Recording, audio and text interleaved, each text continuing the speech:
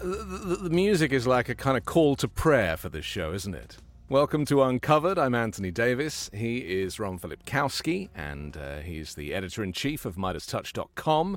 And every Wednesday, he and I come together to react to the news that is just breaking, but also look at some of the MAGA propaganda that is not really covered by the mainstream media, and we uncover it here on Uncovered. Ron, it's all happening. It's all kicking off. Today is a very big day for the news, starting, of course, with the MAGA Republican Mike Johnson, who has been voted House Speaker, 220 to 209 votes. Every House Republican voted for this far-right Christian nationalist white supremacist. He really is the last person you want in this role. And just quickly to quote Mary Trump, Donald Trump's niece, she said, "The fascists have taken over the House of Representatives." Yeah, I think that's true. I mean, we had the drama yesterday with the establishment candidate, Tom Emmer, which we can talk about in a second, which was just bizarre behavior by Trump yet again. But what we ended up with was this guy that many of his colleagues were Googling last night because they didn't know who he was. Many members of the Senate were Googling him as well because they didn't know who he was. He's sort of a backbencher, not well-known guy. But it's basically like taking a 45-year-old Pat Robertson and making him Speaker of the House. You know, that's pretty much where we're at. He's against gay marriage. He wants a complete ban on abortion. He wants to cut Social Security and Medicare. He wants to repeal Obamacare. We can go on and on and on. He ideologically, from a policy standpoint, yeah, I mean, he's basically like a more religious version of Ron DeSantis.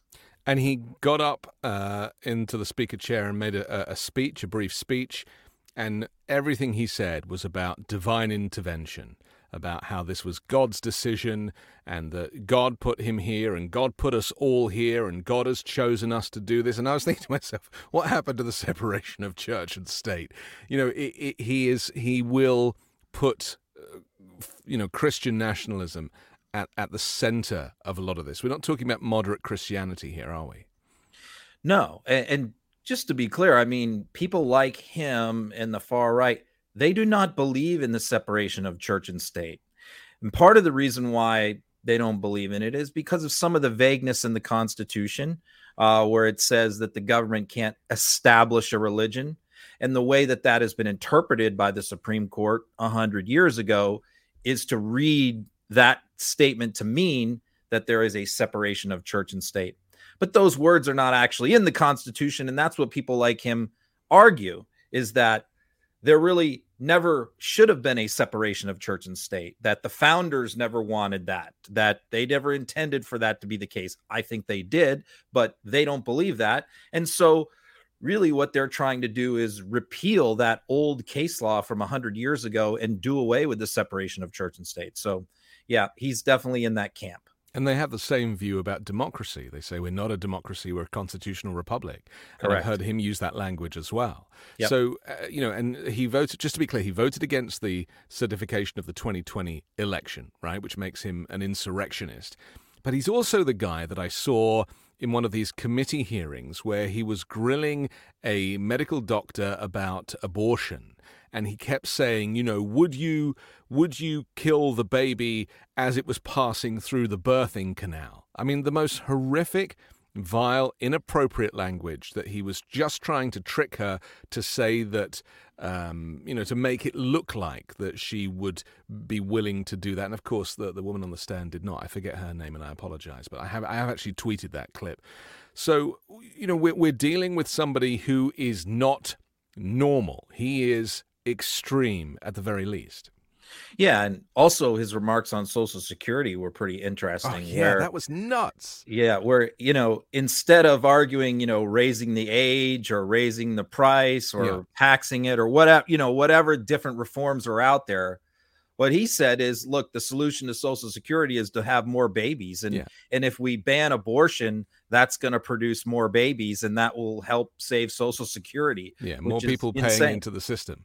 Yeah, force women to give birth to help us in our retirement. And it's not just a puerile and pathetic argument, lacking all intellect. But it is also the language of the Christian nationalists who have a very kind of unorthodox way of thinking, and they have convinced themselves, and we'll talk about Jenna Ellis in just a little while, but she argues that she also was, in this world. God told her to do this, and you end up with, for those of us, I'm an atheist, as you know, and so to me, like, none of this has any value, and yet for them, it's their entire argument that God told them to do this stuff. Yeah, and when they start mixing it with policy, Yeah, that's when it becomes very. I mean, we're seeing that even in Israel. I mean, a huge part of the reason why so many of these evangelicals are very pro-Israel is not anything to do with collective security or national interest.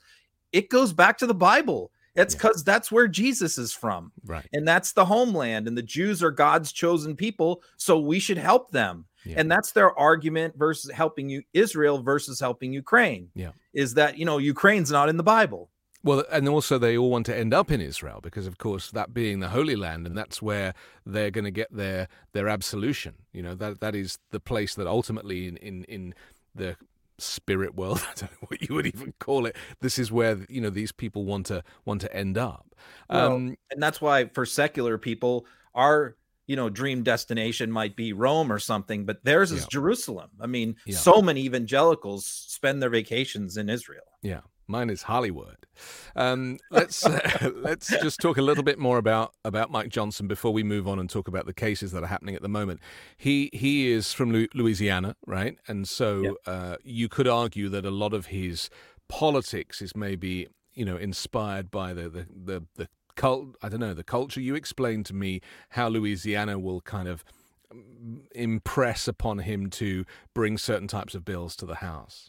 I mean, it's definitely, we just had a Democratic governor of Louisiana, but a relatively centrist one. But sure, I mean, he's a Southern evangelical. I think he's Baptist. And he's going to, Louisiana has a history in this country of disproportionate power to their population because they have a history of having their congressmen and senators serve long periods of time. And so they've always had their representatives in senior positions on committees or speakers, so Louisiana has always been in an odd position where they've always had far more influence in the federal government than their population really warrants.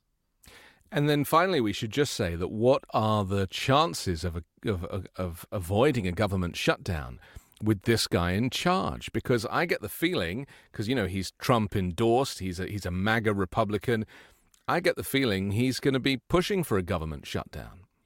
Well, what he said he wants to do is basically the same thing McCarthy was trying to do, which is what he said is he wants another continuing resolution to give him time, because what he wants to do is what the Freedom Caucus wants is they want 9 separate appropriations bills to be passed.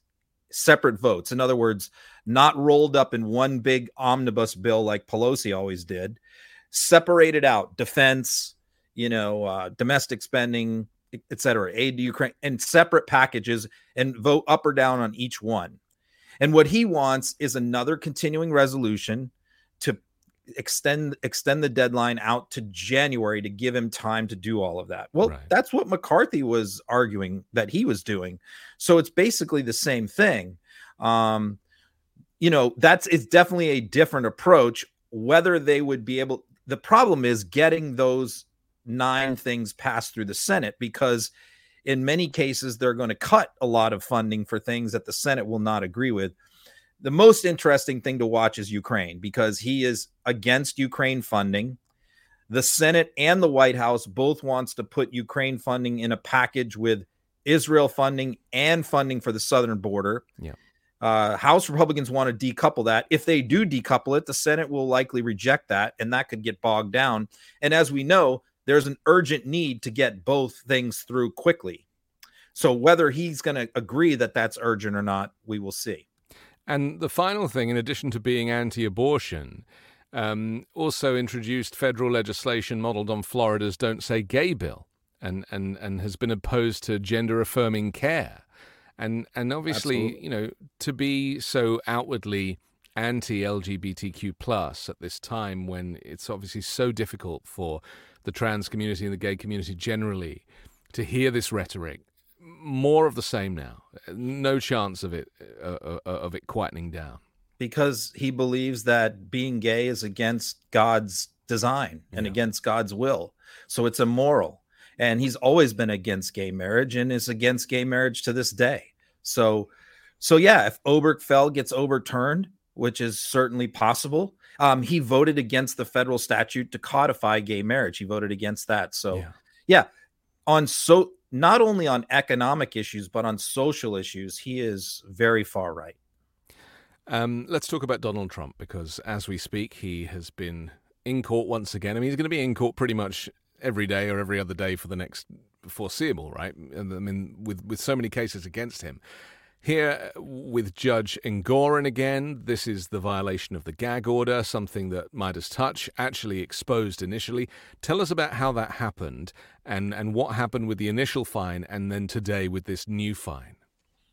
So on the last one, it was Ben or Brett. I'm not sure which one of the brothers first got a tip, or somebody had tipped them off that, Trump had made the social media post doxing the judge's clerk, and that's what got him in trouble.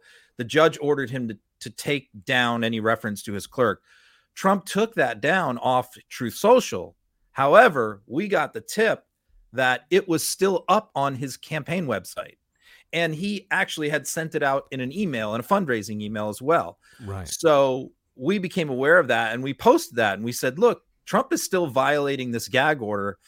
So I think what happened is one of the reporters or one of the lawyers in the courtroom saw our story, alerted the judge to it, and yes, brought him in.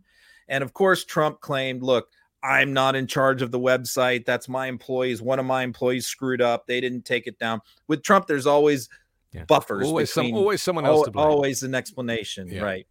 So, the judge, I guess in that instance, I can understand a little bit him giving him the slap on the wrist and stern warning, which he did. $5,000 fine. Don't do it again, or I might put you in jail. So I didn't have the hugest problem with that one because there was some plausible deniability there. But this new one today, I'm pretty upset at the judge for not doing more than a $10,000 fine today. And I would just caveat this with that we were told that Donald Trump will be treated like any other defendant. Yeah. And this is absolutely not happening, is it? He is getting special treatment. He's getting ex-president treatment because of the ramifications of, public outcry or unrest or something. I mean, what is the reason why a $5,000 fine followed by today's $10,000 fine? What is the reason for this? Because, this is like Trump getting free publicity for his campaign. Yeah, I think that this judge is so, and others is so afraid of putting this man in jail. Even if he just put him in jail for a week or 10 days, I think Trump would learn a very hard lesson just spending a night in jail. Yeah. But that's the only thing that's going to get through to this guy. But of course, then you have all the Secret Service issues and all of that involved. So I think the judge is probably processing all of that, what that would entail. But it's the only thing that's going to stop this guy. He's not going to stop with fines. He takes the fines, he uses them to fundraise, and he makes 100 times more than the fine. So what he did today was he was mad because he was unhappy with what Michael Cohen was testifying to today. He goes out during the morning break and he says, rips the judge again. And the judge has already told him not to give these little press conferences in the courthouse. He just ignores that. It thumbs his nose at the judge on that. But then he criticizes the judge, but the gag order is only the judge's staff. So what he says next is, and the person sitting next to the judge is even worse, even more biased. Well, that's his clerk who's sitting next to him. Yeah. So he gets hauled. He comes back from the break, gets hauled in front of the judge, and the judge says, you just did it again.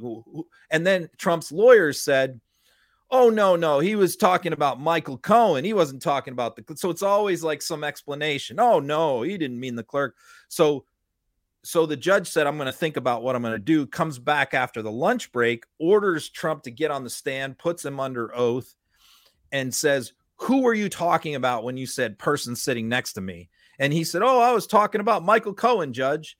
And the judge says, I don't believe you. You're not, I don't find you to be credible. I think you're lying. I'm fining you $10,000. And, up to that point, everything was great, but then, we fined him $10,000. Just what a joke. I mean, Trump just has to laugh about something like that. Here's a little clip of Trump criticizing Cohen in the courthouse. So he's a liar, trying to get a better deal for himself, but it's not going to work. This case, by any other judge, this case would have been over a long time ago. We did nothing wrong, and that's been proven. Thank you. We'll be out there. I also noticed that Trump was asked, how's it going? And he said, oh, it's going really well. We did great in there.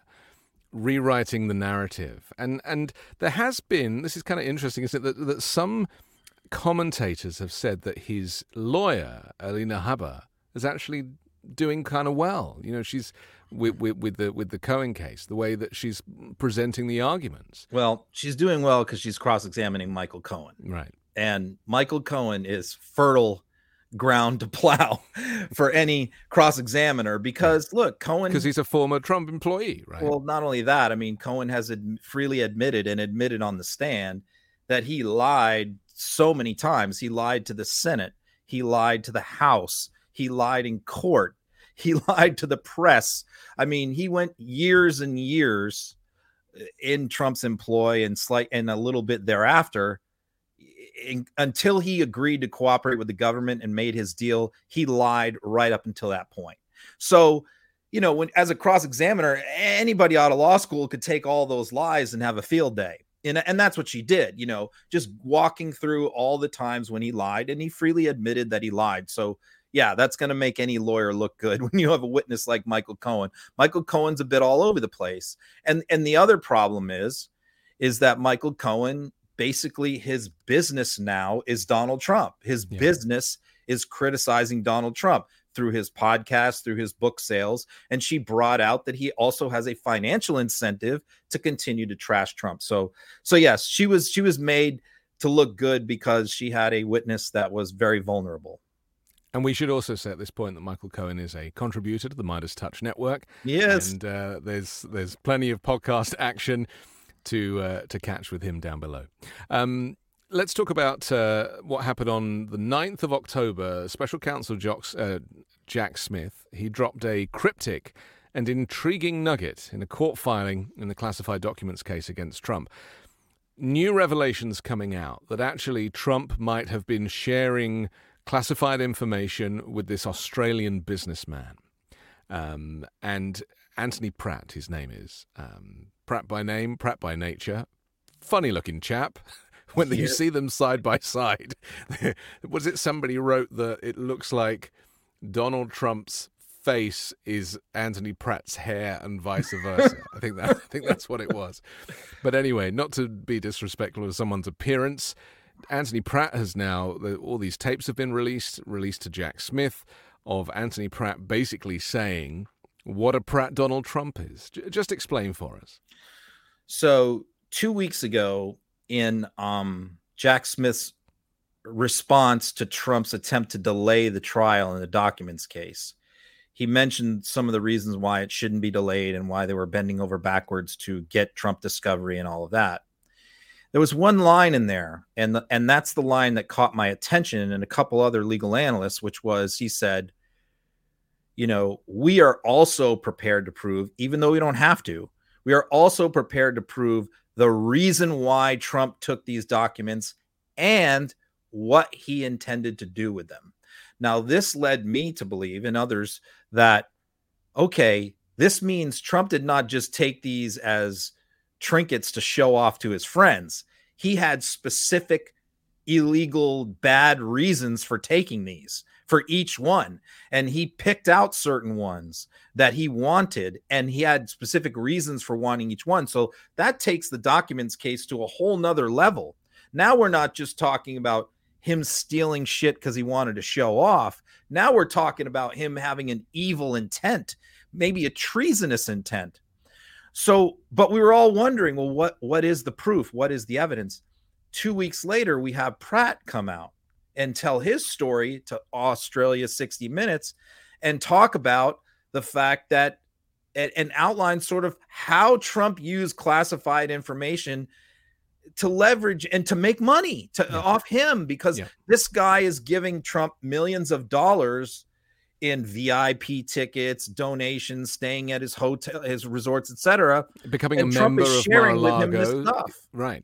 And so it shows how he creates this financial incentive to play president and to share secrets with powerful people, powerful businessmen who are seeking access and influence. So when you take that combined also with Mark Meadows, which we'll talk about in a minute, because Mark Meadows would have been the one who would have directed which documents to round up and take. Why? You start to see the case coming together. And this is what you and I were discussing last week, the idea that there is, that Jack Smith has got stuff up his sleeve. Yes. And this really is the first nugget of that there is corroborating evidence to say that it was very specific documents that were taken. There was leverage involved, because we all had a hunch, like who's he going to blackmail or who's he going to sell documents to? Well, now we're starting to find out. We're starting to find out. And I think there was a different motive for each document. I think he had a very specific purpose. I want this to blackmail Mark Milley. I want this to use against Mike Pence. Right. I want this to give to someone. I want this to show to someone. He had different reasons for each thing. The person who knows those reasons, one of them is Mark Meadows. And so it had to be even more devastating to him to learn yesterday that Mark Meadows has 3 times testified in front of a grand jury. Right. Every instinct in my body and mind, and I'm sure plenty of people watching too, of Trump being like a terrible person or being a traitor or having evil intentions, all of my instinct always turns out to be true.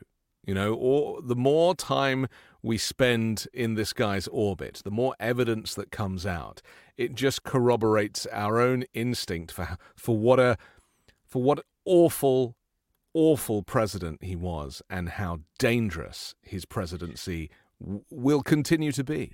And along those lines, I think people fall into a trap when they say that Donald Trump is stupid and an idiot.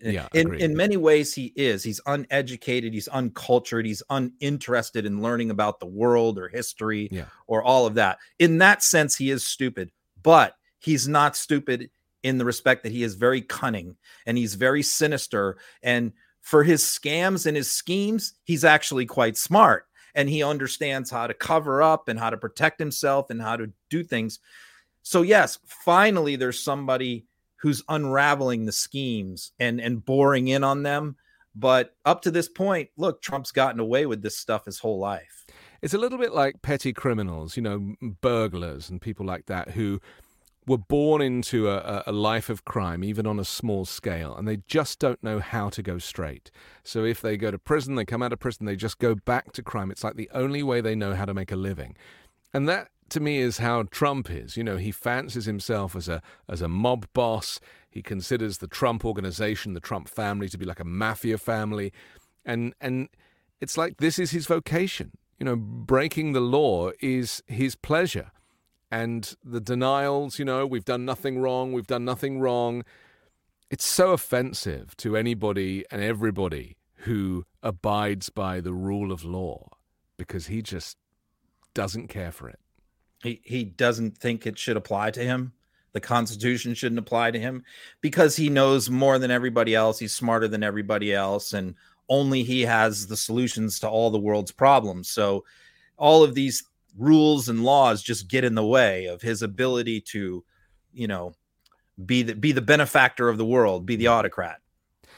Let's talk about Mark Meadows just in this moment, because I always said, and I said to you a while back, and I've been saying on the weekend show that, Mark Meadows really is the nucleus of a lot of this evidence, isn't he? His cell phone and his burner phone, and no matter, his emails. I mean, there's so much information was coming in and going out because he was the chief of staff. He held the position longer than any other chief of staff. We had a few, didn't we? Well, we had John Kelly for a while.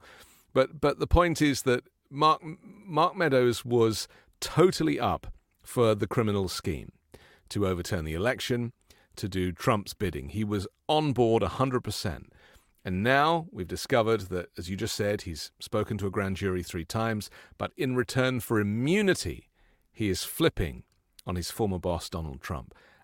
What does this mean for the case as a whole? And do you think it's possible that Mark Meadows can tell the truth? I mean, is he going to be able to, put his hand on a Bible and see that through? Well, I think so. I think so, because I think that Mark Meadows is... Look, I said this way back. I said 2 things way back in 2021, and I've reposted these tweets several times, which is if you were at 30,000 feet as a Jack Smith and you were looking at the whole conspiracy of what happened on January 6th, and you needed to identify one person who was the hub of the wheel, where all roads lead to Rome, all roads lead to one person, Trump, members of Congress, Proud Boys, Oath Keep, all of these outside groups, Rudy, Michael Flynn, everyone involved in this, the fake elector scams, John Eastman, all the spokes lead to the one hub, and that's Mark Meadows. And Mark Meadows is the connection to Trump. And so what I said at the time was, if you could choose one person to flip, to go after and get on your side and give him the sweetheart deal of the century to get his ass out of trouble, I would choose Mark Meadows. Right. Not because he's a good guy, because he's a scumbag, but because he knows everything. He has the goods on everyone, including members of Congress. And so what I said at that time is, make a deal with Meadows. And number 2, he's a weak man. He's not somebody like a Scott Perry or a Jim Jordan who's going to take a bullet for Donald Trump. This man is very weak constitutionally. This man will give in. This man will cave to save himself. This is what we know about Meadows. And so he was a good target, a soft target in that respect, and a valuable target. And so some people might grumble, well, he's going to get off scot-free. I don't care, because he's going to take so many people down. It's going to be well worth it.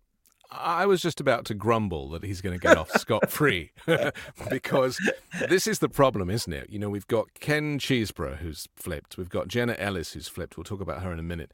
And Meadows getting this immunity deal, this plea deal.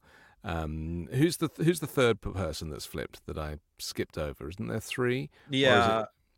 So Ellis. There is another person. There is another one. Isn't there? It's not somebody that's that significant, I don't think. And so, the flippage means what? A sentence. It means that avoiding prison, right? I know that much. But will there be some punishment for these characters? These scumbags, as you describe, because to get away with it completely. I mean, I think in the British judicial system, they would get a reduced sentence. That's not what's going to happen here, though, is it?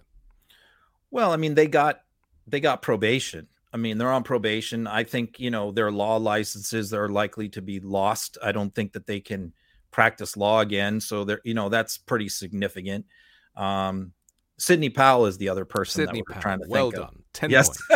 Because I was thinking there was 3 lawyers. So yeah, 3 lawyers are not going to be able to practice law, most likely. I don't know what they're going to do for a job, because, a lot of these guys, even though they couldn't necessarily practice law that much or get as many clients as they used to, they at least had the grift going. They had their podcasts and they were part of the MAGA team. But now that's gone. I mean, no one's going to trust these people anymore on Team MAGA. As far as they have a few defenders, but not many. So I'm not really sure how any of these people are going to earn a living, the rest of their lives. And the grift was them earning a living, wasn't it? I mean, this is the point that, I'm convinced that some of them, if not all of them, even if they knew in the back of their mind that the election wasn't rigged and they, just went along with it because they were just, trying to help the MAGA ethos, MAGA movement, that, if they knew and they still carried out these crimes. That is, that kind of makes them a terrible person. But they're earning a living from it, aren't they? They are grifting. They're receiving funds, campaign funds in some cases, and so, as you say, they're out of a job because they've bitten the hand that feeds them. Yeah, they really have. And, corporate America is not going to hire them. A big law firm's not going to hire them. And now their MAGA grifts are going to dry up because they're cooperating with the government. So, it's I don't think they're going to have a happy ending, even though they might avoid prison. Yeah. Trump has posted on Truth Social a whole diatribe about Mark Meadows. I'm going to read it out. I'll put it on the screen. It's very small for me to read, so I'm going to read it off my phone. But this is something you can explain to us the significance of this, because this is the thing that is so terrifying in my view about Donald Trump, is that he cannot take direction from a judge. It's like he just has no interest in following the requirements to keep quiet. He posted, "I don't think Mark Meadows would lie about the rigged and stolen 2020 presidential election merely for getting immunity against prosecution," then in brackets persecution, by deranged prosecutor Jack Smith. "But when you really think about it, after being hounded like a dog for 3 years, told you'll be going to jail for the rest of your life, your money and your family will be forever gone, and we're not at all interested in exposing those that did the rigging. If you say bad things about that terrible monster, Donald J. Trump, we won't put you in prison. You can keep your family and your wealth, and perhaps if you can make up some really horrible stuff and out him, we may very well erect a statue of you in the middle of our decaying and now very violent capital, Washington, D.C. Some people would make that deal, but they are weaklings and cowards, and so bad for the future of our failing nation. I don't think that Mark Meadows is one of them, but who really knows? Make America great again." Ron, he is nuts, this guy. I mean, that was like 1,000 thoughts in one post. And none of it made sense. Well, it makes sense to me, being a criminal lawyer. That's a threat. That's a threat from a mob boss. Yeah. That's what that is. He's telling Mark Meadows, listen, man, you can back out of this. You can just say that they pressured you to. You don't have to go through with this, because look, I've defended racketeering cases. I've defended racketeering cases where the government had flipped a lot of co-defendants against my clients. Yeah.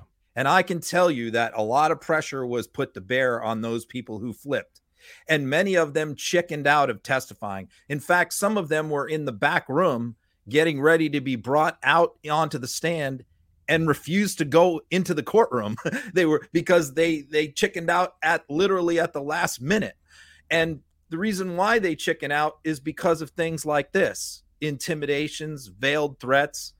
Oh, Mark, I'm sure you're not going to do this. I'm sure you're only doing this because they're threatening you. And I'm sure that you are not going to go through with this. So, when the gag order was, and people said, well, Judge Chutkan stayed the gag order, so you can't do anything. That's nonsense. That is not true, because when they had the hearing on the gag order, Trump's lawyers argued that a gag order wasn't needed because there was already a pretrial release order on him not to tamper with witnesses. And that's what this is. So there doesn't need to be a gag order for this to be a violation of his pretrial release. And the frustrating thing for me, and I defended DOJ for 2 years, is I'm done defending them, is that they will not take action on things like this, aggressive action. Yeah. This is a violation of his pretrial release. He should have been hauled into court tomorrow for this. I maintain my position, and I know that it's not popular on this network, but I still think Trump is going to get away with all of this. I know, I'm one of the few commentators who is not a lawyer, but I'm just using my kind of social instinct and my understanding of how the office of president, even if you're a fascist, for some reason seems to be more important than getting justice done. I don't like judging Gorin, I have to say, just for a moment, when they showed that video clip of the camera panning around the courtroom and then it came to him and he took off his glasses and gave a grin. I was like, what the hell are you doing, man? This is the reason we wear wigs and gowns in the High Court in England, because it's serious. This is a serious thing. This is probably the most important and serious trial and set of trials, because of course there's plenty of them, in American political and legal history. A president trying to overturn an election and then lying about it and lying to his base. Let me just say that they do that 1 minute courtroom cam every day, and he hasn't done it since because he took a lot of heat for it. Right. But you're right. There's no universe where I could have possibly imagined doing that as a judge in that situation. I have no idea where he. It was like an episode of the Muppets, you know. It was crazy. I didn't enjoy any of that, and the seriousness of the courtroom. You know, the outside of courtrooms. Another thing about kind of English history for you. Just a brief history lesson. I know you're a former history teacher, so you'll know they made courtrooms look scary, with like gargoyles and Gothic scripture and all kind of to make defendants feel the seriousness of being up in front of a judge. Yeah. And for him to pull faces and gurn and make it and then a $5,000 fine, a $10,000 fine. The guy's a joke, Ron. Yeah, and I'm going to say too, as far as him getting away with this, I'll go back to that. Yeah. There is only one way that he gets away with this. And I think Trump fully understands that. And that is his strategy. The only way he gets away with this is to postpone all of the cases until after the election and then win the election. That's his only way of beating all of this. He understands that. And that's why they're filing all these motions, recuse, change venue, appeal this, appeal that. Yeah, they're going to do everything they possibly can to delay this until after the election. And then if he wins, he pardons himself on the federal stuff. He can't be prosecuted in state court. So, he's home free. And we have a fascist as House Speaker.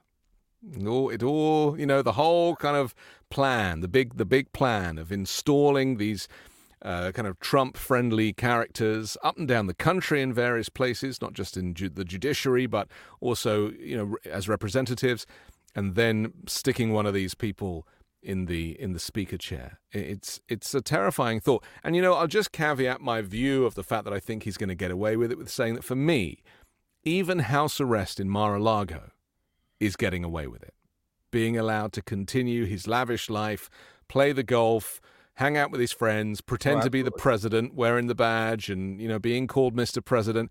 Even if he's found guilty, I think the worst he'll get is just, hanging out in Mar-a-Lago for the rest of his life. Which I don't agree with that part. I think if he's found guilty, he's going to prison. So we'll see. I'm looking forward. How long do we have to wait for this? I'm putting all my faith in Judge Chutkan and the January 6th case. I have no faith in anything else. No. That's where all my faith is. Interesting. Okay. Well, I'm looking forward to that episode that we do. Maybe we'll try and be in the same room for that episode, so we can get hold of each other. Listen, we have to take a quick pause for our sponsor, but we're going to come back and I want to talk about Jenna Ellis, and I'll show that video of her pretending to cry or managing to turn on the taps when pleading guilty for trying to overturn the election as she did in Georgia. That's next here on Uncovered. Did you know that poor sleep can cause weight gain, mood issues, poor mental health, and lower productivity? Sleep is the foundation of our mental and physical health and performance in our days. Having consistent nighttime routine is non-negotiable. When I don't get enough sleep, trust me, you don't want to be around me the next day. Introducing Beam Dream. We've been raving about Beam Dream Powder.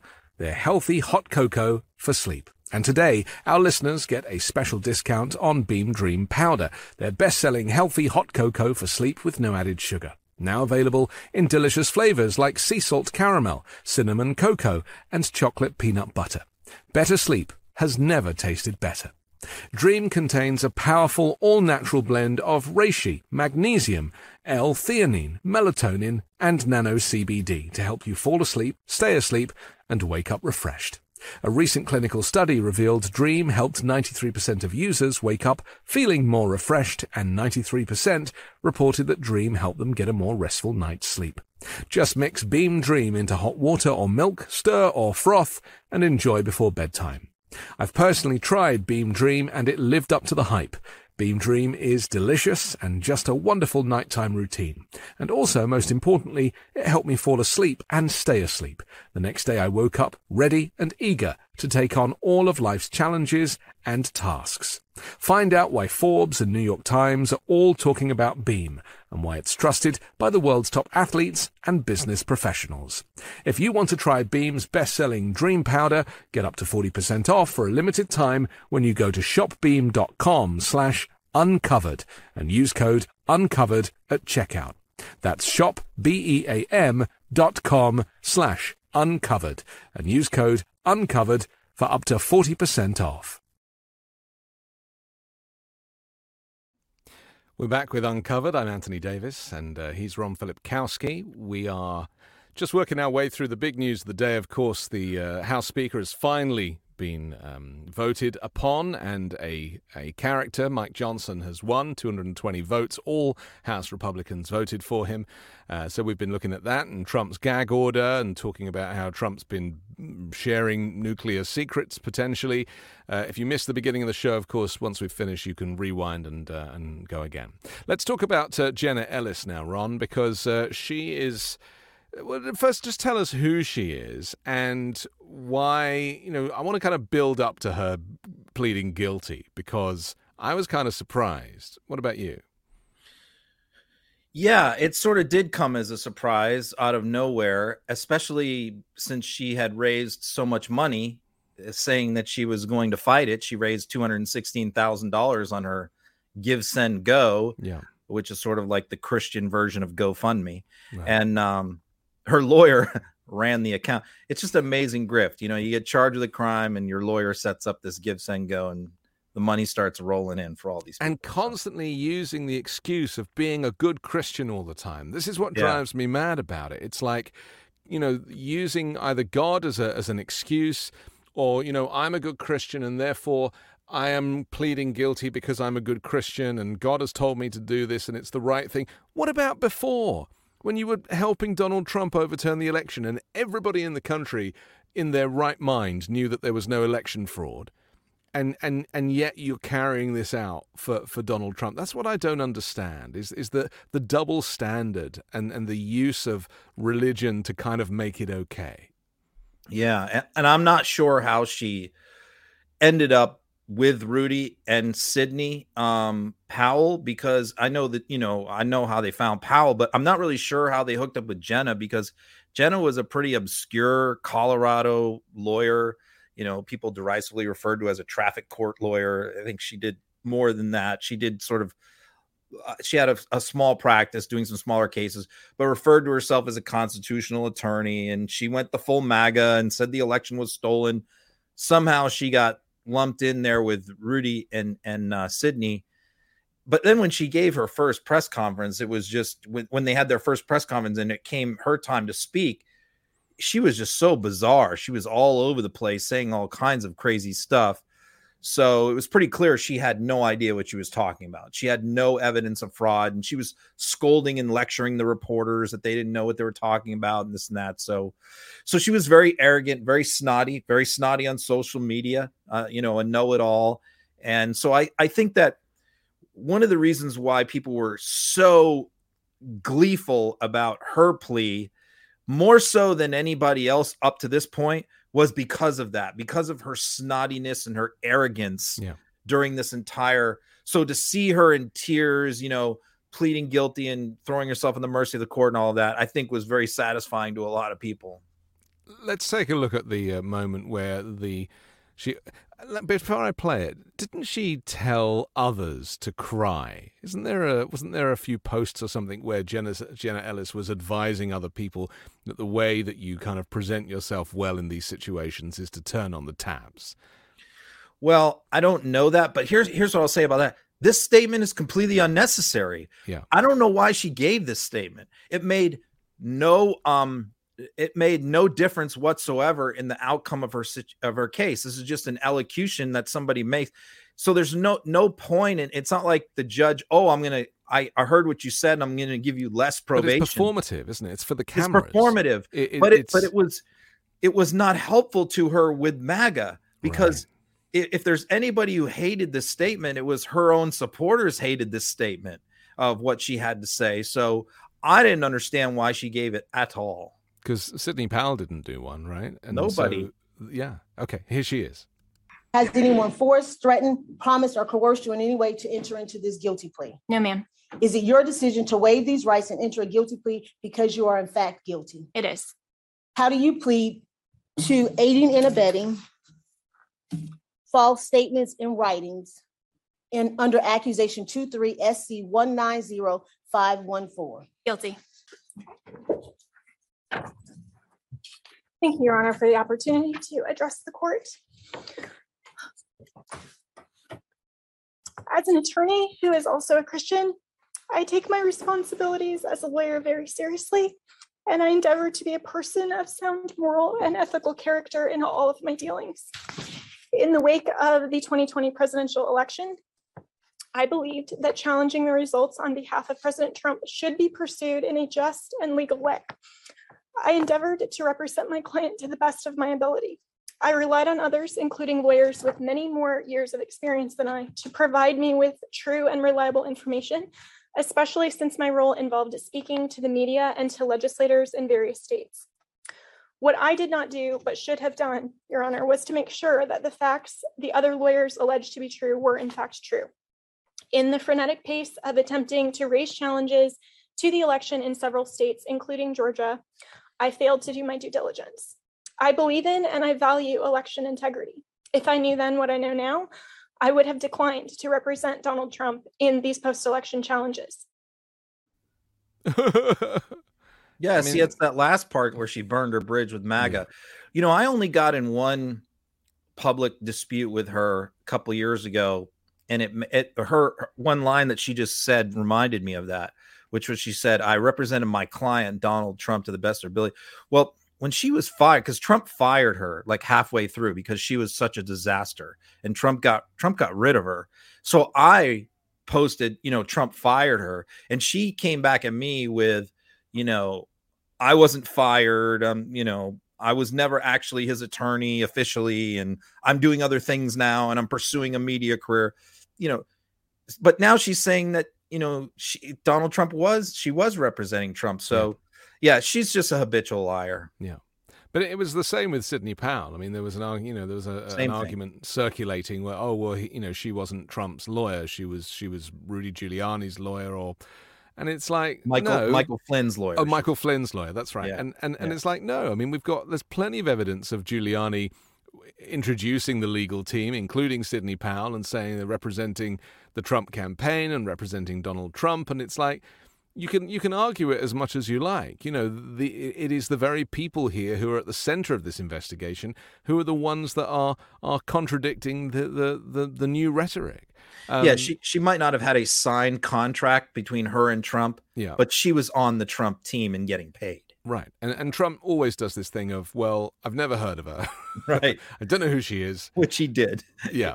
But, no recollection whatsoever. And then, of course, a million videos circulating, including, us at Midas Touch, basically contradicting everything. And even Joe Biden's new campaign, Twitter campaign, the Biden-Harris HQ, where they are throwing stuff up all the time, contradicting stuff that's being said by the right. And, this is the thing that I don't understand in this modern world of online communication, is that there are receipts. All of this stuff comes with receipts, and yet these MAGA people they deny despite knowing that there is video material and photographic evidence. Well, I've said this before, like to be on the left on social media is much more difficult to be on the right, because we get fact checked like crazy by our followers. Like if I say one thing wrong or get one fact wrong or get a date wrong, I'm immediately corrected. And I don't mind that at all. I don't quite take right. it personally. Yeah. But on the right, there's no fact checking. There's nobody out there that goes, oh, you got that wrong, or no, that clip's doctored or edited. They don't do that on the right. So you can kind of get away with it much more if you're on that side. Right. We mentioned Rudy Giuliani just a moment ago. He is going down the batshit route, and unraveling just as quickly as Donald Trump is at the moment. His latest argument is that Joe Biden must be an Iranian spy, or that Iran has somehow infiltrated the Biden campaign. I'll play the clip and then we'll try and get our heads around what this nutcase is talking about. But let's face it, he's on Iran's side and he's on Hamas's side. He is not on our side. We don't have a president now really functioning in the best interest of the United States. Plus, he's got a bunch of spies in his administration. This guy is working for Iran. Why? Maybe because they've infiltrated his administration, the way the communists infiltrated Roosevelt's administration. America's mayor, ladies and gentlemen. He's really gone off the deep end, man. I mean, his conspiracies, there's no end to them. And there is a conspiracy right now on the right that, and Rudy's latched on to this, that, that there's some Hamas or pro-Palestinian sympathizers in the Biden administration. And I think what it is it's really more like, there's people that are sympathetic to Palestine, not to Hamas. Well, to innocent civilians being caught up in the rocket attacks. That really is what it is, and that is just humanity. It's not about taking sides. It doesn't mean that you're an Iranian spy if you don't want to see innocent Palestine civilians killed, right? But that's where Rudy is. Rudy will. So what he's saying is that Biden is working for Iran because he's compromised. And then he linked that up with communists being in Franklin Roosevelt's administration. I think who he's talking about is Harry Haskins, who was suspected to be like a communist sympathizer, maybe, who was an aide. I think that's who he's talking about. But I mean, to suggest that the FDR administration was communist or infiltrated by communists. Such a weird reference. It's so crazy. It's like no one bar you is going to pick up on it necessarily. It has no value. What are the chances of Rudy Giuliani flipping? Following? No, zero. No. Rudy will be the one guy who won't flip. No, he'll never flip on Trump. No, I think Rudy will take a bunch of pills and do it the old Roman emperor way. He'll be found floating in the Hudson or something. Yeah, he'll take care of himself before he testifies against Trump. That will never happen. There was some talk online earlier of Donald Trump kind of admitting his guilt for eventually in return for a shorter or no sentence. I mean, you can't do it. No, that's what I was thinking. I was going through his kind of mental pathology. And thinking that in a million years that the narcissist in chief would never admit anything. He doesn't even admit that he threw ketchup on the wall. He's not going to admit to overturning the election or lying about election fraud, is he? No. In fact, whenever he's asked to admit mistakes or can you name anything? We all have things in our past where you could ask us, are there things you would have done differently as a parent or in a job or in school or growing up? We all have things that we could list. If you ask Donald Trump those questions, his answers are nothing. I mean, the only thing that he will say, if you ask him, what did you make any mistakes as president? If you ask him that question, he will only have one thing that he will say, and that is that he appointed people who were not loyal. Right. And that's his only answer. That's not really, that's not a fault of him. He's saying that's just, I chose the wrong people, because he blames other people even for that. He says those people were recommended to me by others. So even that is not his fault. So no, Trump, the other reason why Trump could never make a deal like that is because his credibility is what props up his whole empire right now in terms of being the fighter, being the guy who's going to stick it to the man, fight the deep state. That's all the money's flowing in. Everything he is right now is wrapped up in that. The second that he admits guilt on something, all of that comes crashing down. So he cannot do it. And he's talked about this election. When he talks about this election is about the survival of our country, what he is saying is this election is about his survival. Yeah. Because if he doesn't win, his life is over, really. Good.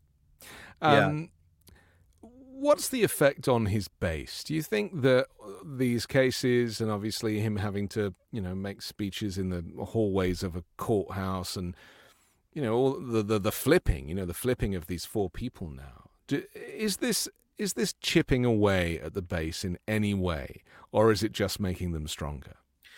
I think there's a sense of worry. I think there is a sense of worry on his part. They'll pound their chests and, this only makes us stronger. He only gets more support. The more they attack him, the better he is. That's the hardcore 25%, feel that way. Okay. And I know who those people are very well, and you can't convince them. But the other half of MAGA has some realism involved here. And what they worry about is the drain on his time, his energy, and his money is going to take, and eventually this stuff is going to affect the public. And I think they get that the weight of this stuff is a lot to overcome. Because it is starting to affect him, and we've seen him at rallies mispronouncing, miscalling, getting. I've got a couple of clips here. First, let's show the clip about Trump talking about the auto workers and electric vehicles. It's one of his. It's one of those subjects, a little bit like anything that is climate related, when windmills, he talks about windmills instead of wind turbines and everything else, that he really has very little knowledge on. He doesn't know what climate change is. He doesn't understand about global temperatures. He pulled the country out of the Paris Climate Accord without really knowing what it was. He certainly didn't read it. And so here he is talking again about the auto workers and their future. Here it is. And I'm telling you, you shouldn't pay those dues. You should not pay your dues because they're selling you to hell. You're going to be going to hell. You're not going to have any jobs. All those cars are going to be made in China. Every one of them. You can forget it, Michigan. You can forget it, South Carolina. You can forget it, everybody. All of those cars are going to be made in China. Yeah, well, all of the Teslas are made in America for the American market. So there's the first thing. Chevy, huge investment in electric vehicles. Let's not forget, if you want to get your $7,500 rebate for an electric vehicle, it has to be made in America. And anyone who's bought a Chevy Bolt or a Volt or any of these cars is getting that because they're made in America. He doesn't know what he's talking about, Ron. Yeah, Trump's weakness is that he acts like if he knows one thing about one thing, then he acts like he's an expert. This has always been Trump his whole life. So Trump has got it in his head that he must win Michigan, and I think he's right. He's got to win two of the 4 of Pennsylvania, Michigan, Georgia, or Arizona. He's got to win 2 of the 4. So Michigan's a critical state. And so he's got it in his head, Michigan, auto, even though Michigan is much more than auto workers, but auto workers are important in Michigan. But he's got it in his head. I've got to win the auto workers, then I'll win Michigan, then I'll win the presidency. How do I win the auto workers? Well, he knows he's always been anti-union his whole life, so that's not going to work. So he's come up with this alternative argument, which is, hey, all this union stuff doesn't really matter because Biden wants all electric vehicles. He's put in mandates. He wants mandates, et cetera, et cetera. He's gonna, and you don't make any electric we should vehicles. Say that. That's not true. That's not true. That's not true. He lies about that. It's not. I think there's no mandates right now. I think there are goals and aspirations. Yeah, there's a goal to switch out from combustion engines, but every country that has put a line in the sand has had to extend it and extend it and extend it, and that's just the reality. Yeah. But the other idea that he's got this in his head that all electric cars are made in China, and all future electric cars are going to be made in China. Why can't we make them? I don't know. No one's really asked him that. Why can't the U.S. make electric cars? Yeah. He hasn't. No one's really asked him that yet. But he's got it in his head that this is his argument. Biden is requiring all electric cars by X date. We don't make any. Therefore, all your jobs are going to be gone, and they're all going to be in China. Yeah. And that's how he's going to win Michigan. This is how his mind works. So he isn't going to win Michigan. The other thing I would say is that he also thinks that electric cars can only go 100 miles. Oh, that's also part of it. He doesn't realize that now they go 300, 400, 500 miles, which is more than a gas tank, for goodness sake. And it's almost as if he thinks they can only go like 10 miles an hour. Yeah, he has absolutely no concept. And yet anybody who has switched to an electric vehicle will never go back to an internal combustion engine. Literally, it is such a game changer. And yeah, the charging infrastructure is a bit of a problem, which is something they're working on. But he's really missing the point of one of the biggest revolutionary moments in American retail. And that is that people are buying electric cars like they're going out of fashion. Because he doesn't care. He's missing the boat. This is a guy who has listened to the same 12 songs every day for his entire life. Yeah. It's on a loop. He plays the same 12 songs at Mar-a-Lago. This guy is stuck in the 1970s, right? He's not interested in progress or science or anything like that. And he has like trigger words, doesn't he? I was thinking about this. Like if, let's play a game, you and I. If I say a word, you tell me what Trump's going to say about it. Chicago. Crime, shooting. Right? Yeah. A lot of black people shooting each other. Yeah. Detroit. That's what Trump would say. Yeah. Let's make this clear so I don't get a clipped here. We're talking about Trump. Yes. Yeah. But you could play buzzword bingo with Donald Trump. I can do it all day. It's just trigger words where he goes into a routine that he's been doing for years. And it doesn't change with the times. Yeah, you could bring up Germany, and he's going to talk about NATO, right? And they're not paying their fair share, and I mean that's what he knows about Germany. And I mean it's just he knows one thing about a certain topic, and that's it. And yet he says nobody knows more about the climate than me. Nobody knows more about electric vehicles than me. Let's play one final clip of Trump. This is where he miscalls. He's talking about Viktor Orban, and well, I won't give it away. I don't want to say the punchline because it's kind of funny, and then we'll talk about it after. Here he is. Had a lot of the horrible things. The world is exploding. If you take a look, I mean, the whole world is exploding. I was very honored as a man. Viktor Orban. Did anyone ever hear of him? He's probably like one of the strongest leaders anywhere in the world, and he's the leader of He's the leader of Turkey. Fronts on both Russia.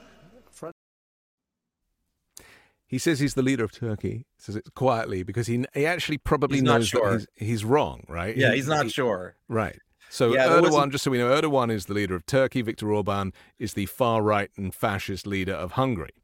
And who Trump idolizes, because, of course, he loves a dictator.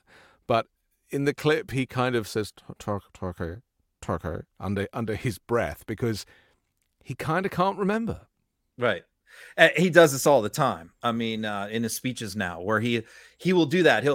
He'll start going into something, and then he'll not know the answer, or he'll not know the country or the name, and he'll just trail off and change the subject. He does this constantly in his speeches now. He did not used to do this as much 4 years ago or 8 years ago, but it's constantly now. And I don't know if it's just age, cognitive decline, if it's all the stress of the trials and all of that getting to him, or a combination of all that. But, the interesting thing is Ron DeSantis is finally calling him out on this stuff, and is finally saying, this guy's losing it. He's not all there. And hey, finally a Republican candidate is saying this. Chris Christie's been saying some interesting stuff the last 48 hours, hasn't he? He did that speech about him not being perfect, and he said stop falling for candidates who claim that they are perfect. I didn't hear him say that, but that's a good line. Yeah, it was kind of interesting. You know, it's weird with Chris Christie because obviously, if you are, you know, have political connections to him or his district, and you know the bridge stuff and everything else, then you have very strong opinions. But he actually speaks to me as a layperson. He speaks the language of modernity. You know, he is not stuck in the past. He knows how to talk about emotions, and you know, even the way he talks about how he struggled with his weight his whole life. And I do find that that's interesting because it's different to every other Republican candidate. He's a good debater, and he's good in town halls, and that's why Trump brought him in to help him prep for the debate and almost killed him by giving him COVID, because Chris Christie is an excellent debater. Yeah. The problem for Chris Christie is he doesn't present well, let's say that, and he has a terrible record in New Jersey as governor. Yeah. And he's corrupt. But other than that, he'd be a fine candidate. It's amazing. This country is amazing, isn't it? Let's finish with Sarah Huckabee Sanders. She has signed an order. She's governor of Arkansas, right? She's signed an order banning woke phrases. This is her new thing, right? Yeah, if they demean women. So, and I can't even imagine any of these phrases were even used in the Arkansas state government. I don't think they probably were, but she was just trying to like make a splash, you know, and also the outfit that she wore was pretty interesting while she's doing this. But yeah, I mean, she announces like she's going to ban all these words that she probably found in some manual or book somewhere. Most of them are trans related phrases. Yeah. So she's gone into the Urban Dictionary, and like I find it hard to believe that these phrases are widely used in Arkansas, but she banned them anyway. It's so crazy that there's so many important things to deal with, right. You know, like the especially in places like that, and yet this is the stuff that maybe she uses because it wants to, you know, gets her on the news. Let's take a look at her making this announcement. Yeah, the idea that we have this just absolute insanity. We are now living in a world where everything is crazy versus what's normal. And the left continues to push this woke agenda, basically trying to erase the differences of women versus men, ignoring all of science and biology, and completely ignoring the fact that women have a unique perspective. Only women can actually give birth, no matter how many different ways they say it. That fact is completely based in science and reality, and we are no longer going to allow them to redefine terms that weaken and frankly demean women here in state government documents and here in the state of Arkansas. I never actually hear Democrats explaining why there is question over genders that can give birth. Now, for those who are still confused about it, if you are born female and you have a womb and a functioning physiology for childbirth, but you are also trans, and you change your gender to male, there is a chance that as a male you might choose to give birth. That's your right. It has happened. And it has happened. It's very rare, but it has happened. Right. And this is the thing that the Republicans either can't get their head around or refuse to accept. You know, there are millions of trans people in this country. Millions. And yet it is a total denial of these people's rights. And it is so, you know, for the LGBTQ plus community, these people just sound so dumb. Yeah, I mean, an example of one of the phrases she banned was birth person, because they are upset that what they're saying is that the word mother should be used to describe someone who gave birth, and not birth person. I suppose that there are people somewhere that use the term birth person. I have never heard anybody. But who cares? Use it, but I don't care. It doesn't bother me. It doesn't threaten me, you know? So yes, but for them, this is, you know, how to raise money, how to fundraise, how to get people worked up, and how to divert attention from away from her corruption with her lectern scandal. Yeah. For those who don't know, she supposedly spent $19,000 on a lectern, which is just under the threshold for donations or something. Is that right? And it was put through the she books. Spent it on something else, I think a vacation or something, but she claimed it was for a lectern. Okay. Yeah, that's some lectern. Okay, well, listen, it's been a pleasure. We have to finish. It's an historic day as there is a new Speaker of the House who happens to be a far-right Christian nationalist MAGA Republican, Mike Johnson. Every House Republican voted for him. So here on Midas Touch, we are going to do our best to expose the extremist rhetoric coming from him. He's an insurrectionist as well, doesn't believe that Joe Biden is the legitimate winner of the 2020 election. So there'll be a lot of ramifications with that. Ron, just before we finish, tell us about your role as editor-in-chief of MidasTouch.com. What can people look forward to if they go there? Well, yeah, on our website, I mean, we're trying to produce really an alternative to Twitter. I mean, a really good function by having. We're not trying to be the New York Times. We're not trying to be the Washington Post and do a lot of long form stuff. We do some, but we have 7 writers, including myself. And we're really trying to do break news, quick hitting stuff, including a lot of clips. And we're trying to get stuff out really fast as it's happening throughout the day, 24/7. And so, again, it's sort of like, I think if you didn't want to go on Twitter and you wanted to go on a website to kind of get something that is Twitter but not Twitter, like a similar format, that's what our website is designed to be. It's sort of like Twitter plus, it's not the New York Times. No. And so we're having a lot of fun with it. It's hard work. It's we're busy constantly, but it's a lot of fun too. Well, you always seem to be first with the story, and I think that's what really matters. You get it up there first, and then you flesh out the details. So MidasTouch.com for all the latest. I'm Anthony Davis. He's Ron Filipkowski. We'll be back next Wednesday for another episode of Uncovered. You can catch me every morning on the 5-Minute News podcast, and I'll be here on Sunday evening for the weekend show. Looking forward to that. Have a great week, Ron. You too.